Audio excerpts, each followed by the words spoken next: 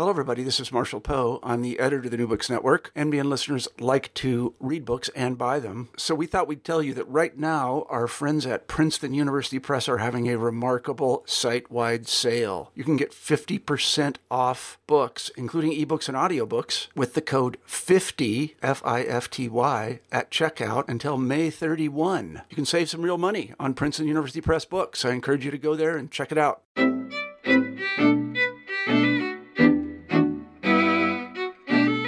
Hi, welcome back to New Books in Jewish Studies. I am Davida Goldberg, today's host. We'll be talking today to Ms. Judy Selden Cohen and Rabbi Judith Schindler about their new book, Recharging Judaism, How Civic Engagement is Good for Synagogues, Jews, and America.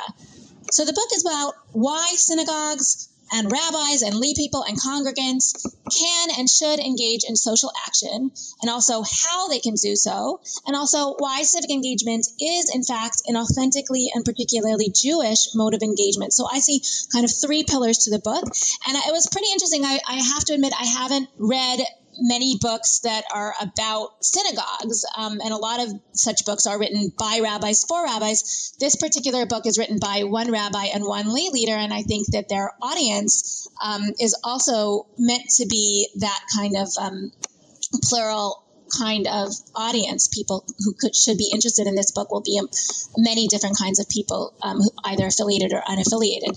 And I have to say it was a pretty inspiring read.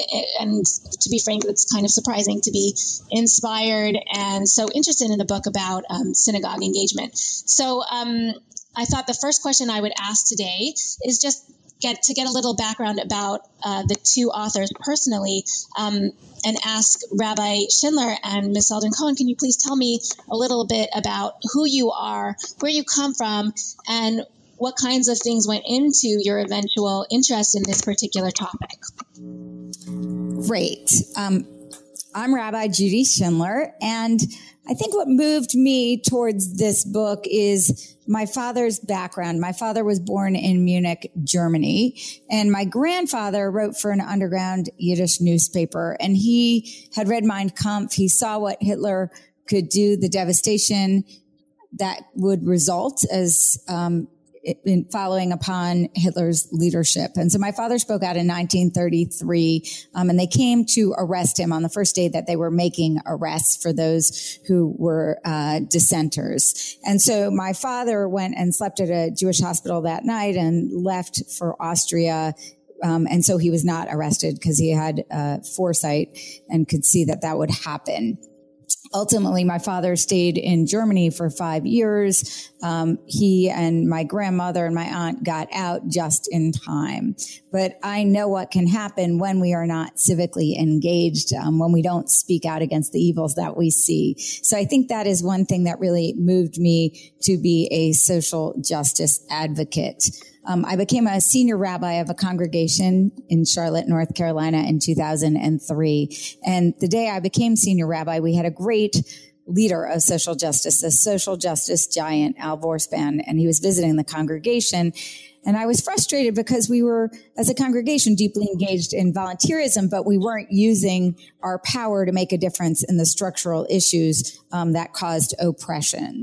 And so Al Vorspan gave me some guidance. I spent the next 13 years working on that, moving the congregation towards civic engagement with some very dynamic lay leaders. So I think that was the second thing in my background that moved me to write this book, to take what I've learned from my own experiences and from those across the country and share that learning with others. And lastly, Elie Wiesel, he was in Charlotte and met with a group of leaders. And we said to him, the world, there are so many issues in the world and the problems of our world are so vast. What do we do? And Elie Wiesel said that we should pick one issue to which we feel a passion to respond, and we should really use our words to make a difference. And so I pray that in creating this book that Judy Selden Cohen and I are indeed using our words to make a difference. Our second author here, Judy Selden Cohen, what can you tell us a little bit about yourself? So I have an entirely different background from Rabbi Schindler, which is one of the things that we think adds to the richness of the book. I was a business executive for 20 years. I worked for an NFL football team. I worked in management consulting. And a little bit more than 10 years ago, I retired from the business world and started volunteering at my synagogue, doing a lot of volunteerism and social justice work with Rabbi Schindler. And we did amazing things in our community. We became the first Jewish-sponsored site for the Children's Defense Fund, Freedom Schools, which stem summer learning loss for children in high poverty. So now we're in our 8th year with 80 scholars who are doing better in school because their summer is more productive for their reading skills. We worked on affordable housing and homelessness, and all the change that we made in our community really motivated me to want to help other synagogues make change in their communities, in their states, and in this country. Frankly, I don't say that I'm retired anymore because now I'm an author with a new mission to help other congregations make change like we have. Yeah, wow. That's pretty interesting trajectory, but I'm wondering, when you went into the synagogue and you found that that was the place where there was all this social action going on, were you surprised? Were you surprised that that was a context for social action, for things that are going on well beyond the Jewish community and beyond the synagogue? I think that's what drew me to our synagogue, which is that Rabbi Schindler had been an outspoken voice in our community, and I was looking for someone who was active on social justice issues. So I was grateful to find it in our temple. So tell me, this is one of the most important arguments of your book, is that this kind of thing can and should happen in the synagogue, but it may not be very obvious to a lot of people. Why is it the synagogue's mission, or why should it be a synagogue's mission to do this kind of civic engagement beyond the smaller Jewish community? Doesn't it seem outside of a traditional synagogue's mandate, which, is already pretty full, in terms of making room to create and coalesce the Jewish community and have kids programming and have lectures and have dinners and fundraising for the shul itself? Why do you think that the synagogue should make and does have room for civic engagement?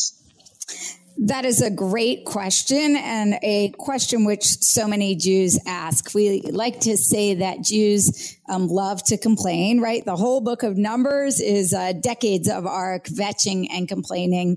And that really is the first complaint that we hear. Why are we doing this? We have so much on our plate. A synagogue, the main pillars of a synagogue really are worship and study and engaging of acts of loving kindness, right? Torah, Avodah, and Gemilut Chasadim. But we believe that you need, as a synagogue, a fourth pillar, right? The fourth pillar of civic engagement. Because as we can see from the 2013 Pew study, that a primary expression of Judaism in the majority of those studied lives is working for justice. And so we believe that this makes the synagogue relevant for today. This will indeed enrich and recharge the synagogue. This is what the majority of Jews want to be engaged in. Yes, a synagogue does wonderful programming, and we should maintain that programming. But in order to continue the flow of people finding meaning in synagogue and new people joining synagogues, I think a synagogue would be wise to add this as a fourth pillar. And Ms. Selden-Cohen, do you have a comment on that as well? Do you want to, what do you think? I think that this is something that speaks to Jews, but it's also something that reflects who we are today as a Jewish people. We talk about helping the other, stepping outside of our synagogue walls. But we are not the same Jewish people that we were in previous Jewish generations. Used to be the stereotypical congregant was married to another white Jew of Eastern European descent and heterosexual. And that's not who we are today. Today, nearly half of all married Jews are with a non-Jewish spouse. And that number goes up to 58% of those who are married since 2000. So when we talk about the other, we have non-Jews, especially in our Reform congregations, we have non-Jews who are members and active.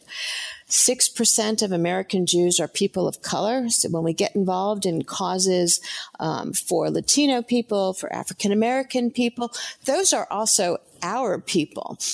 And as we become active in LGBT causes, we have LGBT members in congregations across all streams of Judaism, and in non-Orthodox American seminaries are also ordaining LGBTQ Jews as clergy. So this idea that when we only worry about ourselves, who ourselves are has changed dramatically. And not only does that help us look outside our synagogues, but it helps bring people in, because when we are active on these issues of the quote unquote other, it communicates that the other is welcome in our synagogues. Right. So I take it that that's what you mean by recharging in the title, that we recharge Judaism by being able to offer people something that they want, which is social action, as you say, was revealed by the Pew study. And that's what I take as the kind of non-altruistic argument of your book, that social action is good for the Jews. Well, it's also good for Jewish identity in the sense of helping us understand who we are. When we engage in civic work in our communities with our synagogue, we learn why we do this as Jews. We learn more about our faith. We learn how to articulate. Right, that's great.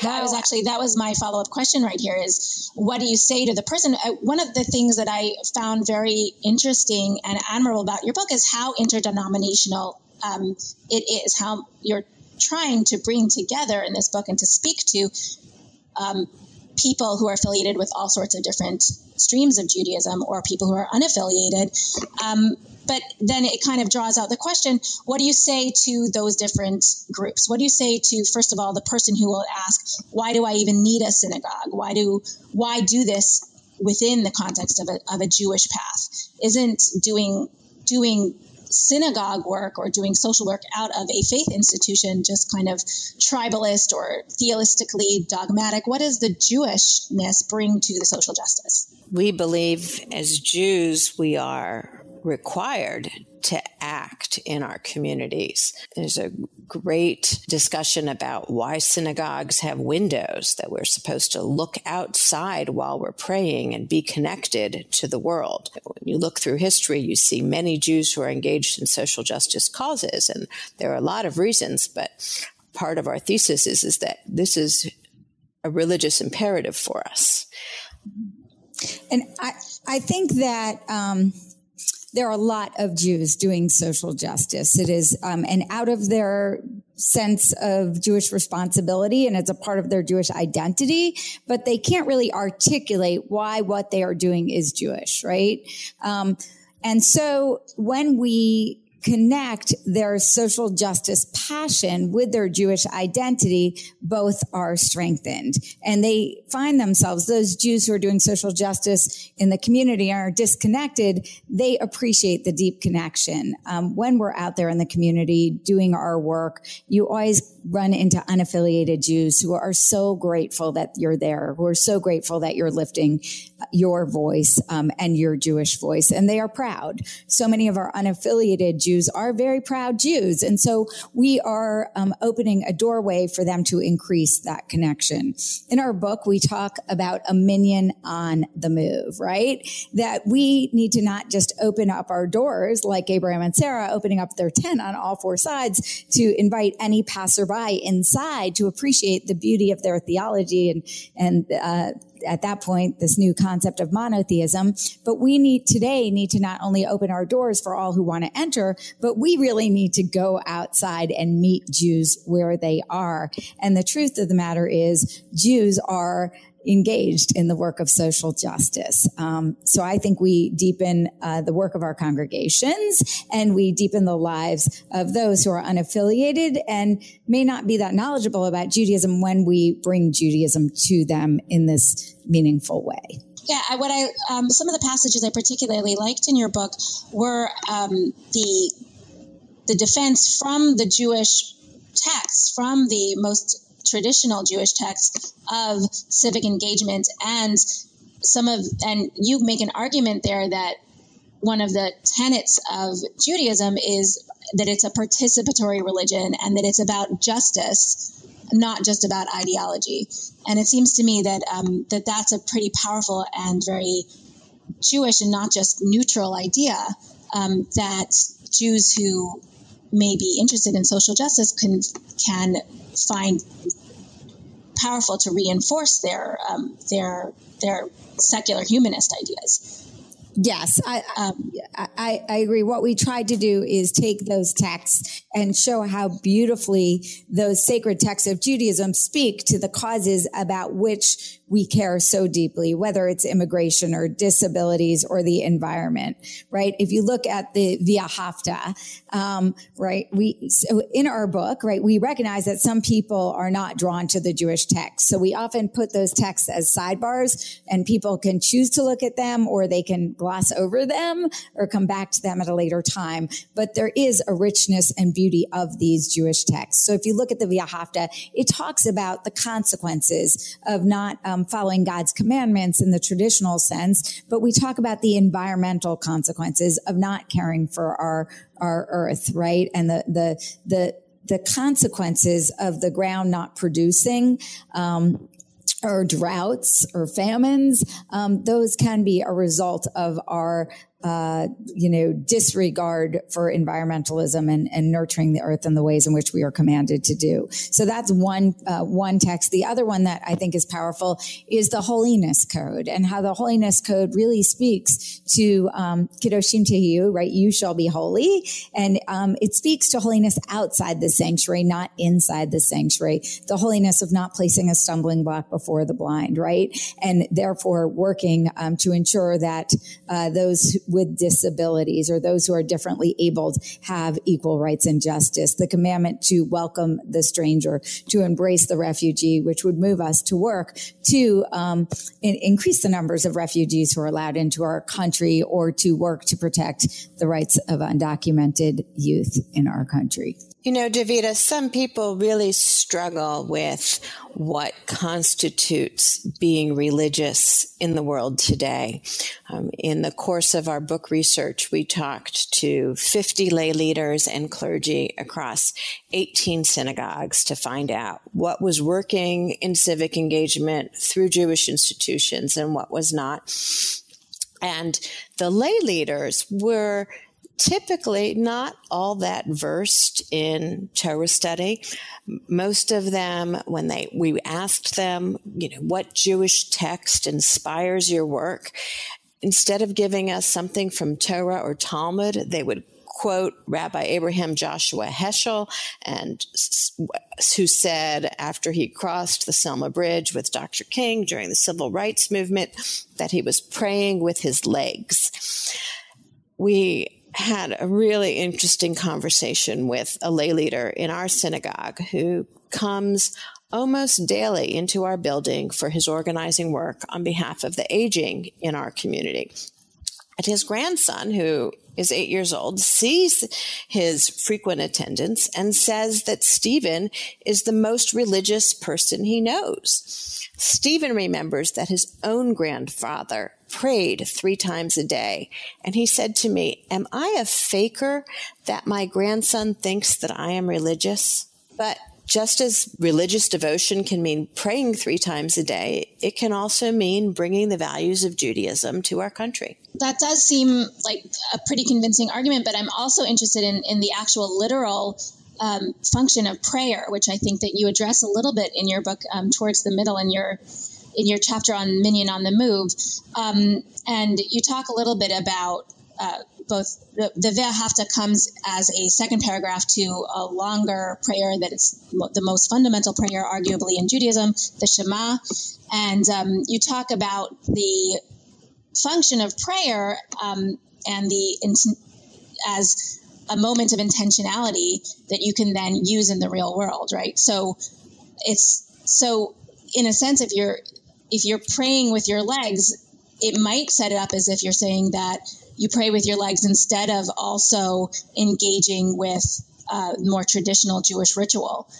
But so what would you say to somebody who is maybe coming from the other side of the spectrum, which I think is also part of the audience that you hope to address, the Orthodox reader who might say something about,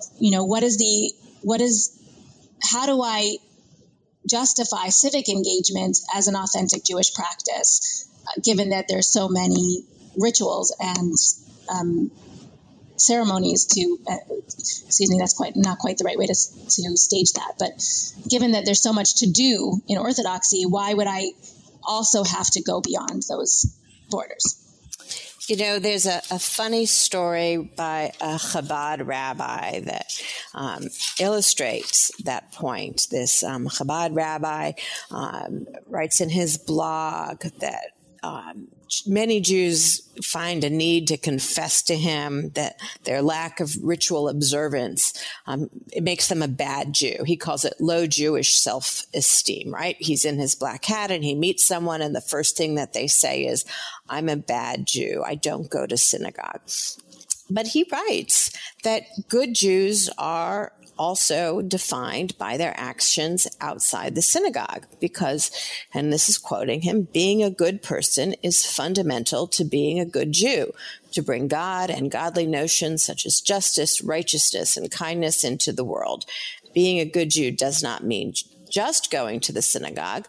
A Jew has to go to the synagogue, but most of Judaism takes place outside it, how we behave outside the synagogue. And that's the end of the quote.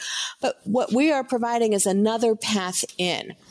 Jews know that there's prayer in synagogue, and many of them have chosen not to walk in the doors. When we have a minyan on the move and we go outside, when we appeal to civic engagement, we find people who otherwise would not have thought of the synagogue as a place for them, that they find a place. And what we found time after time talking to lay leaders is many of those who found their place, who found their path into the synagogue through civic engagement, became engaged in prayer and becoming temple president. So they found that yes, go on. No, sorry. You finish your thought and then I'll come back to it. I was just going to invite you to comment. Okay. Well, Jewish teachings are pretty clear that it's not the study that's essential, but the action. Judaism was never meant to be lived purely inside the synagogue.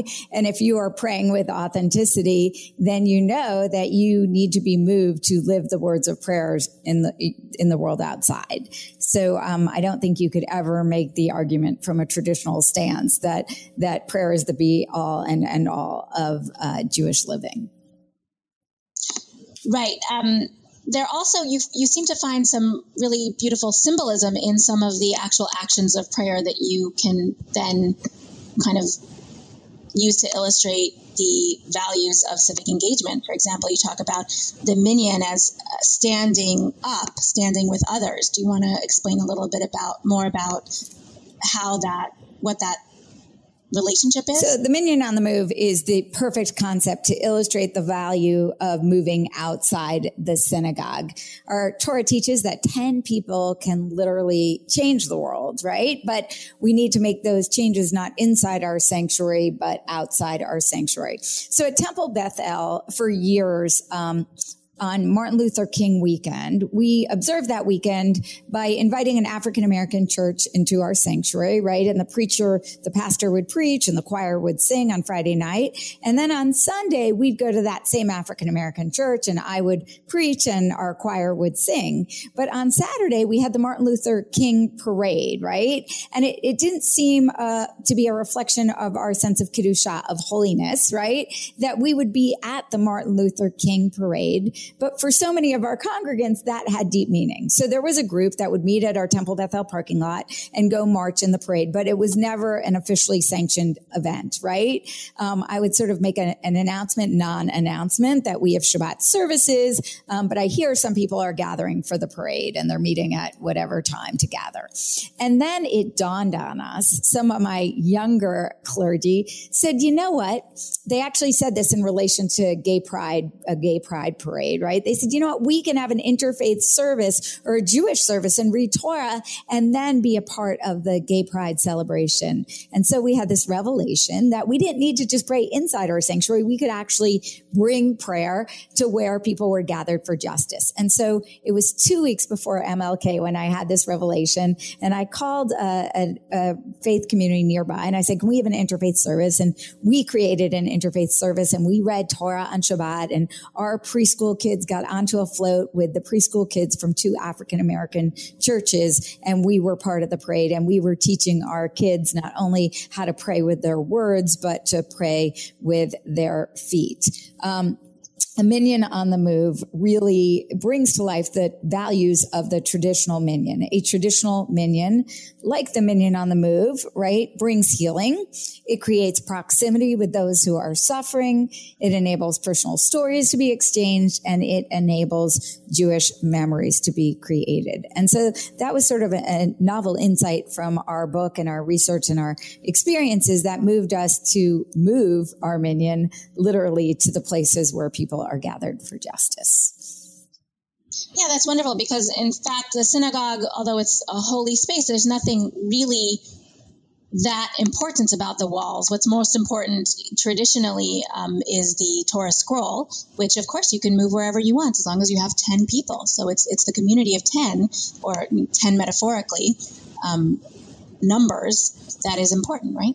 Exactly. So we bring our Torah with us, and we had this journey for justice in 2015. The Reform Movement, in partnership with the NAACP, marched from Selma to Washington, D.C. for 40 days. And each day, different group of rabbis, tons of rabbis and tons of congregants would take a leg of that march, right? And we carried the Torah the whole way with us for 40 days from Selma to Washington. And each state that we marched through and passed through, we dealt with a different issue related to racial justice, whether it was education or voting rights or other issues. So there are so many times now where we literally bring our Torah with us on our marches, on our journey, and in our worship on the road.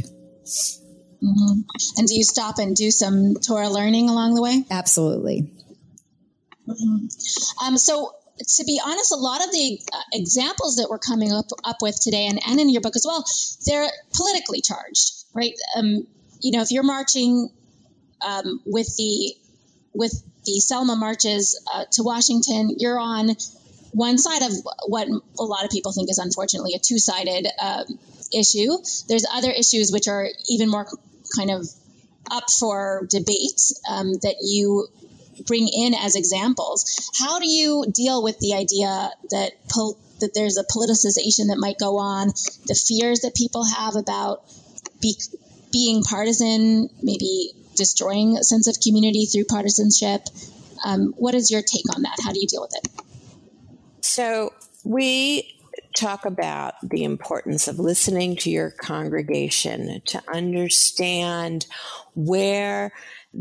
what troubles them about these political issues, because what we are looking to do is to live our Jewish values, not to politicize our congregations. And that means that if we are concerned about refugees, that we want to listen to the stories of our congregants. Perhaps they themselves or their parents were refugees and they have a particular pull to this story.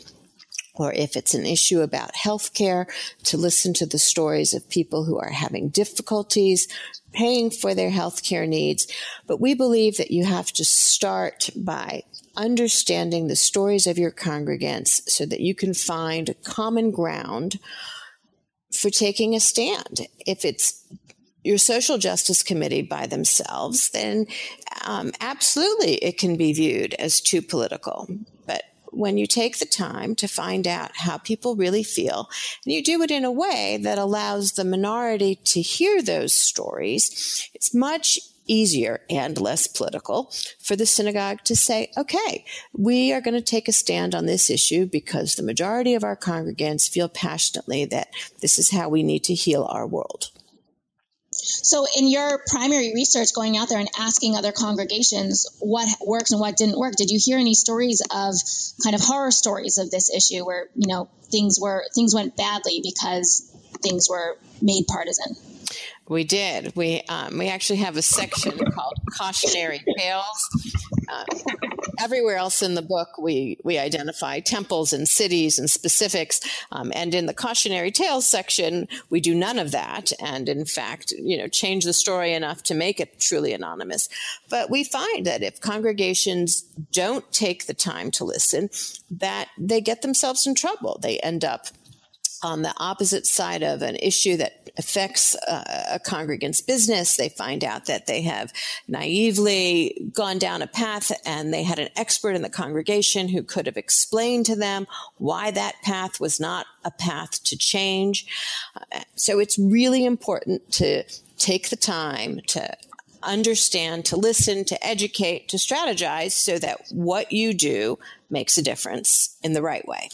Mm-hmm. So you actually, go ahead. So I just love to add that Judaism thrives on meaningful, deliberative dialogue and debate, right? From Abraham challenging God, right? God says, that the injustices of Sodom and Gomorrah have reached me and, I want to destroy the city. Abraham challenges him and says, will not the judge of the world act with justice, and challenges God to look down on the city and see if there are those 10 righteous souls, so that the innocent will not be killed with the wicked in that case. And then the Talmud thrives on debate. We have 6,200 pages of debate in the Talmud. And actually the Talmud goes with the majority opinion. And that's what we are doing. We are struggling to listen, to dialogue, to debate, to understand, to find common ground so that we can move forward and really bring the values of our faith to our community. So we believe that, it is that listening and listening to the majority and to the minority that's so critical, not only with the Supreme Court and, documenting the minority opinion so we can learn from it. And sometimes it is that minority opinion that leads the way for necessary change in the future.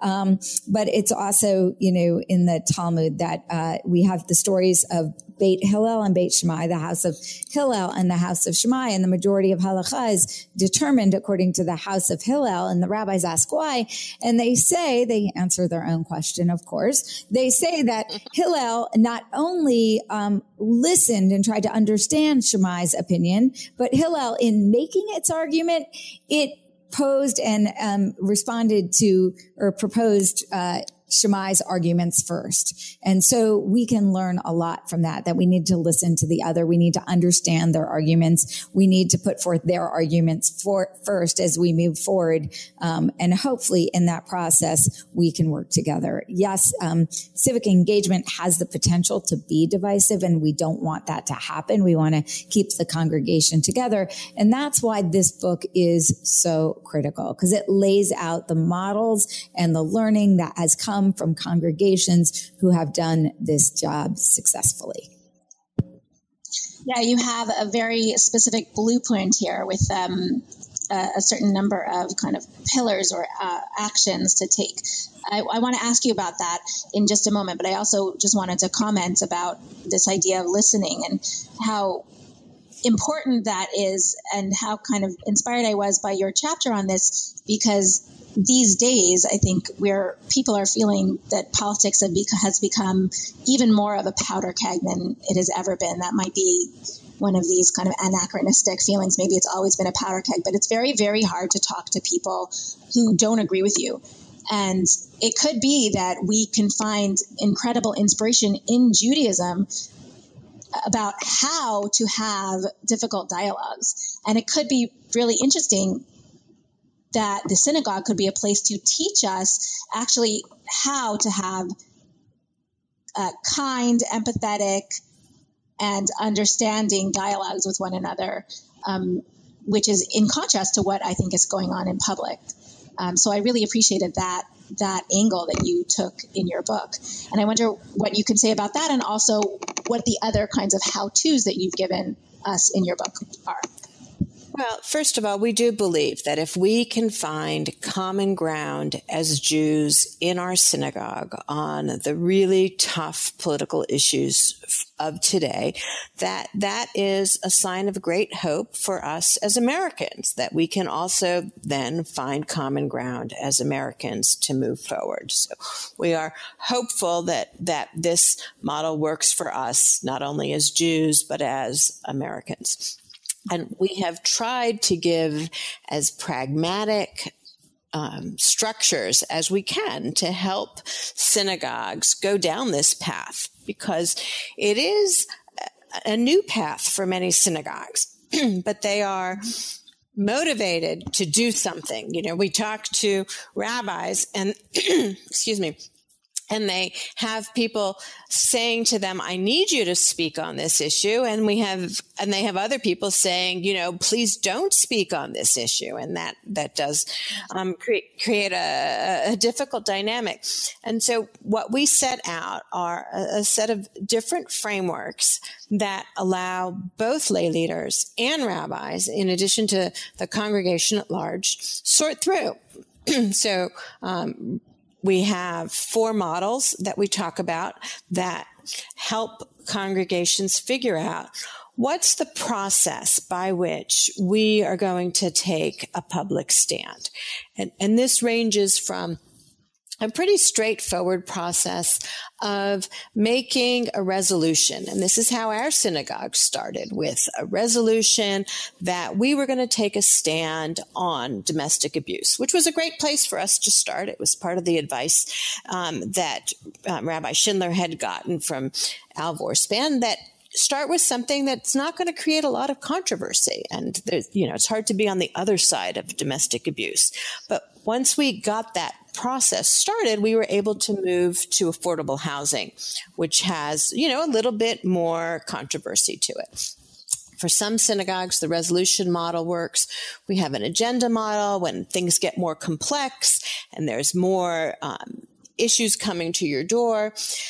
There is a third model called the coalition model. There's something called CBCOs that are active today, congregation-based community organizing, where synagogues and churches and mosques band together to make their voices heard on issues of faith that work across faiths. And there are some synagogues who have found that model to be extremely helpful. And then finally, the last model is the traction model, which is synagogues that are not concerned about the board weighing in on every detail. Say, if you can find an issue that you can mobilize congregants on, and there's a Jewish basis of this issue, then have at it and go forth. So we give readers a set of questions to answer about their congregation, about their board, so that they can figure out which model works best for them. Mm-hmm. Well, it seems to me like there was a couple of even very simple ideas that you presented in the book that, like, if I want to strike a committee in my shul, I kind of have a very good idea right now of what would be the first steps. And you say the first step is to listen to the congregation and to gather ideas. You can do so by a survey, but you're pretty assertive to say that a survey won't be enough, right? Yes. We start, the listening campaigns happen in many ways in many congregations. I think the best example of a listening campaign was when B'nai Jeshurun in New York City started this process, right? And they did 613 one-on-one conversations to reflect the 613 mitzvot commandments in the Torah. But last time they embarked on a listening campaign. They actually did 3 parlor meetings, right? And asked people, what are they angry about? What are they concerned about? What keeps them up at night? And move forward to find their direction based on parlor meetings. So largely today, people are using parlor meetings, though some congregations are still engaged on those one-on-one dyads to learn about issues, because it's not only about hearing about what the congregants care about and their passion, but it's about building relationships that keep people coming to the table. And also you're able to find great leadership in the congregation when you embark on that listening stage. The next step after listening would be educating, right? Once we know our issue, right, we want to take on the issue of refugees or immigrants. Then you need to really go deep and learn about the issue, right? You can't just say, okay, we're working on this and automatically move into advocacy. We have to learn. We have to bring in experts. We have to meet with community leaders, and in this case, with lawyers representing asylum seekers, right? And refugees themselves, and professionals helping to bring refugees into our communities and get them settled. Once we've educated ourselves and asked each person we've sought wisdom from, what would you like us to advocate for? We need to determine our advocacy agenda, right? Do we want to work locally? Do we want to work statewide? Do we want to work on a national level, or all three at once? Then we need to strategize. How are we going to do this? Then we need to act and move forward. Then we need to reflect, celebrate, and go back through the cycle of civic engagement with listening once again. Mm-hmm. And you suggest in the book that one of the easiest or most accessible ways to begin action is by affiliating with some other organization that already has some traction. And you have also here a ladder of civic engagement, which includes joining a movement that already exists and a few other things. Ms. Selden-Cohen, did you want to weigh in on that? Yes, I did. We find that the ladder of civic engagement really illustrates to our readers that not every congregant wants to do every element of this work, right? Some people are uncomfortable advocating. They care I'm sorry, you might have to repeat yourself. Your microphone is going in and out a little bit. Can you start again with this comment? Sure. So the ladder of civic engagement illustrates how there's a place for every congregant on an issue that the synagogue wants to take a position on. Not everybody wants to do everything, but when we start with volunteering, then people want to show up and help. So, for example, if a congregation wants to take a position on the environment and they start with a community garden, then calling their congregants to come help us plant is something that people can say, oh yeah, I can do that. And as the synagogue moves up the ladder, it gives them a basis for educating, right? So if we're going to have a garden, we need pollinators. What do pollinators do? And then that can lead to an understanding of, for example, in North Carolina, we have several groups that are trying to repopulate the pollinators because it's a real problem for farming if you don't have the bees and the bugs fertilizing the plants. And while advocating for pollination might not be a place to start, once you've educated people on where our food comes from and how it grows, that becomes a progressive outgrowth of that work. So we define this ladder as including volunteering, educating, donating, 3 rungs that synagogues are really comfortable being on historically, but encouraging synagogues to move up that ladder to advocating for change in the sources of injustice, for organizing with other congregations to make their voices heard, and joining a movement to really change the basis of how these things have come about. I think that we've covered quite a lot of the material in your book. I wonder if there's something that we haven't talked about yet that you guys would really like to make sure that our listeners know about. There are probably 2 final things we'd like to address. First of all, the cord of 3 strands. There's a chapter on that. And the power, right? Creating systemic change is about using your power in an effective way. We see lots of marching today, right? We have women's marches and protests and all these expressions of people being unhappy with the status quo and wanting to create change. And so there are effective ways to create change, and one way is building our power. So I'd love to, if you don't mind, just talk a moment about the way we build power within synagogues. This work is most effective when it is not just the rabbi giving a sermon on the issue, and rabbis are incredible with their passion and their abilities, but they can't make the necessary change. They have too many other commitments that weigh on them, life cycle and services and B'nai Mitzvah and, hospital visits. And it's a very full job to educate a community and to serve a community and to lead a community. And so we use as our guide a phrase from Ecclesiastes 4 that talks about the power. It says two are better off than one, right? They have a greater benefit for their earnings. If one falls, the other person can lift him up. If one is attacked, two can stand up to the attacker. And it says a threefold cord is not readily broken. So we talk to the different dimensions of this threefold cord. One strand is the rabbi. A second strand is the lay leader, and a third strand is the congregation and the congregants themselves. So for civic engagement to be effective, the rabbi has to work in a way that brings the congregation with him or her. So in the book are 10 steps to success for the rabbi. But one of the ones I want to talk about is bringing your congregation with you, right? When you're out there speaking on an issue, you need to bring your congregation with you, whether it's physically traveling with you to your state capital or country's capital, or whether it's taking congregants with you digitally. There's power. And we had a story in our book of a woman from Wisconsin. She just moved to a new congregation. She'd inherited this crop walk, which her congregation did every year. And in her second year, she finds herself at this hunger walk walking alone, right? No congregant joined her. And they said, this is what our congregation does. But if you're marching alone as a rabbi, you probably shouldn't be marching on that issue unless you're doing it as an individual and a person who cares about a cause, but not in the name of your congregation. So one key piece of wisdom of the 10 pieces of wisdom for rabbis is bringing your congregation with you and not marching alone. The second strand, Judy will pick up. So the second strand is lay leaders. We as lay leaders need our clergy to elevate issues in our congregation and in our community.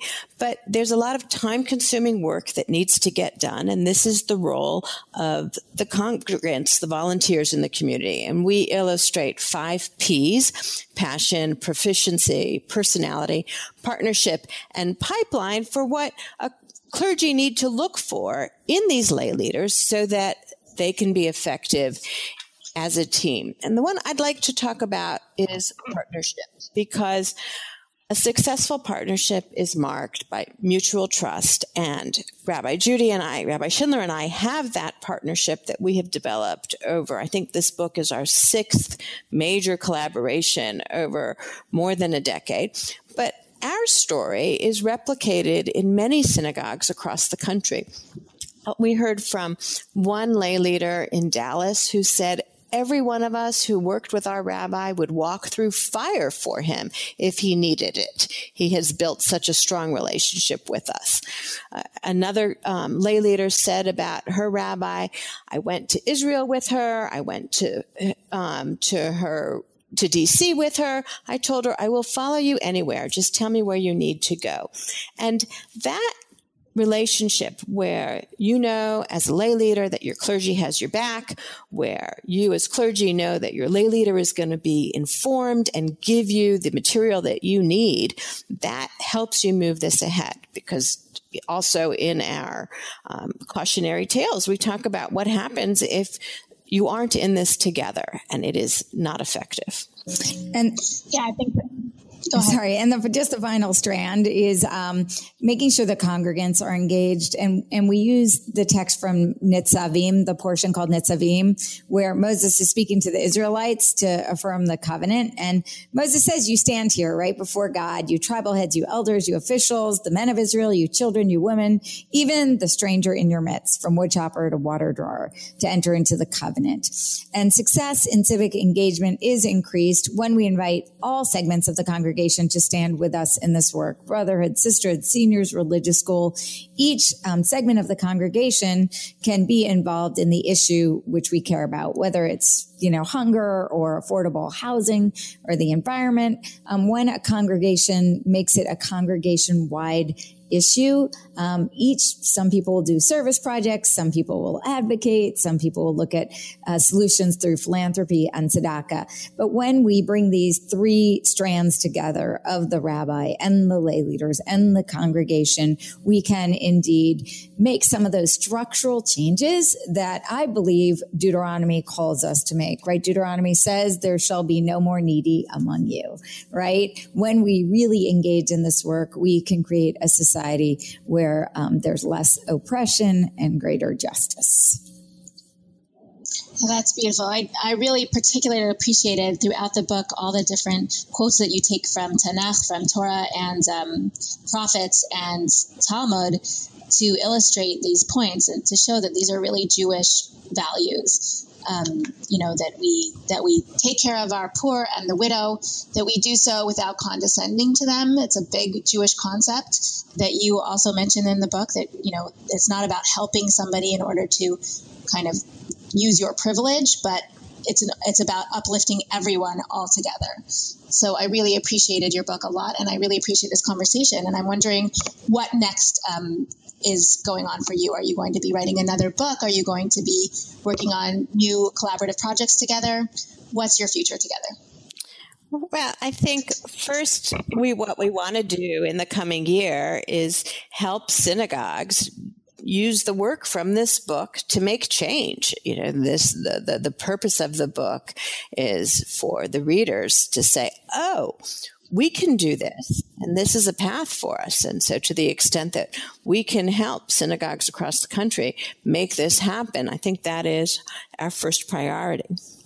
Mm-hmm. That's great. So are you going on some kind of tour, a speaking tour? Are you going to be writing more? Do you have another different project in the queue? We will be traveling the country and speaking. I've been asked to speak at congregations, and Judy, where you're most interested in speaking where? So I'm speaking at, there's a group called Limud that comes out of the United Kingdom. And so I'm booked at a Limud in New Orleans and looking for other ones now. There's Limud in Toronto. Come here. Oh, love to. Love to. Great. Then in terms of future projects, we are considering what it would mean to broaden this book to look not only at recharging Judaism, but actually recharging faith, how civic engagement is good for houses of worship, people of faith, and America. So I speak to a lot of ministers. They're struggling with the same things that rabbis are struggling with. Like, how do we use our voice as a congregation to make a difference in the world? So one project of interest of mine is to sort of see how this plays out in mosques and churches, and sort of weave into this book the other teachings of faiths that move people of faith to engage in this work. I'm also deeply interested in interfaith relations and really going deeper in my study of other faith traditions so I can be a better social justice activist. I find that there's a lot of ignorance out there. There's a lot of anti-Semitism out there, but there's a lot of Islamophobia. And I wish I had the knowledge to combat some of that. When someone says, if somebody says, this is what the Torah says, I can say, actually, it doesn't say that, right?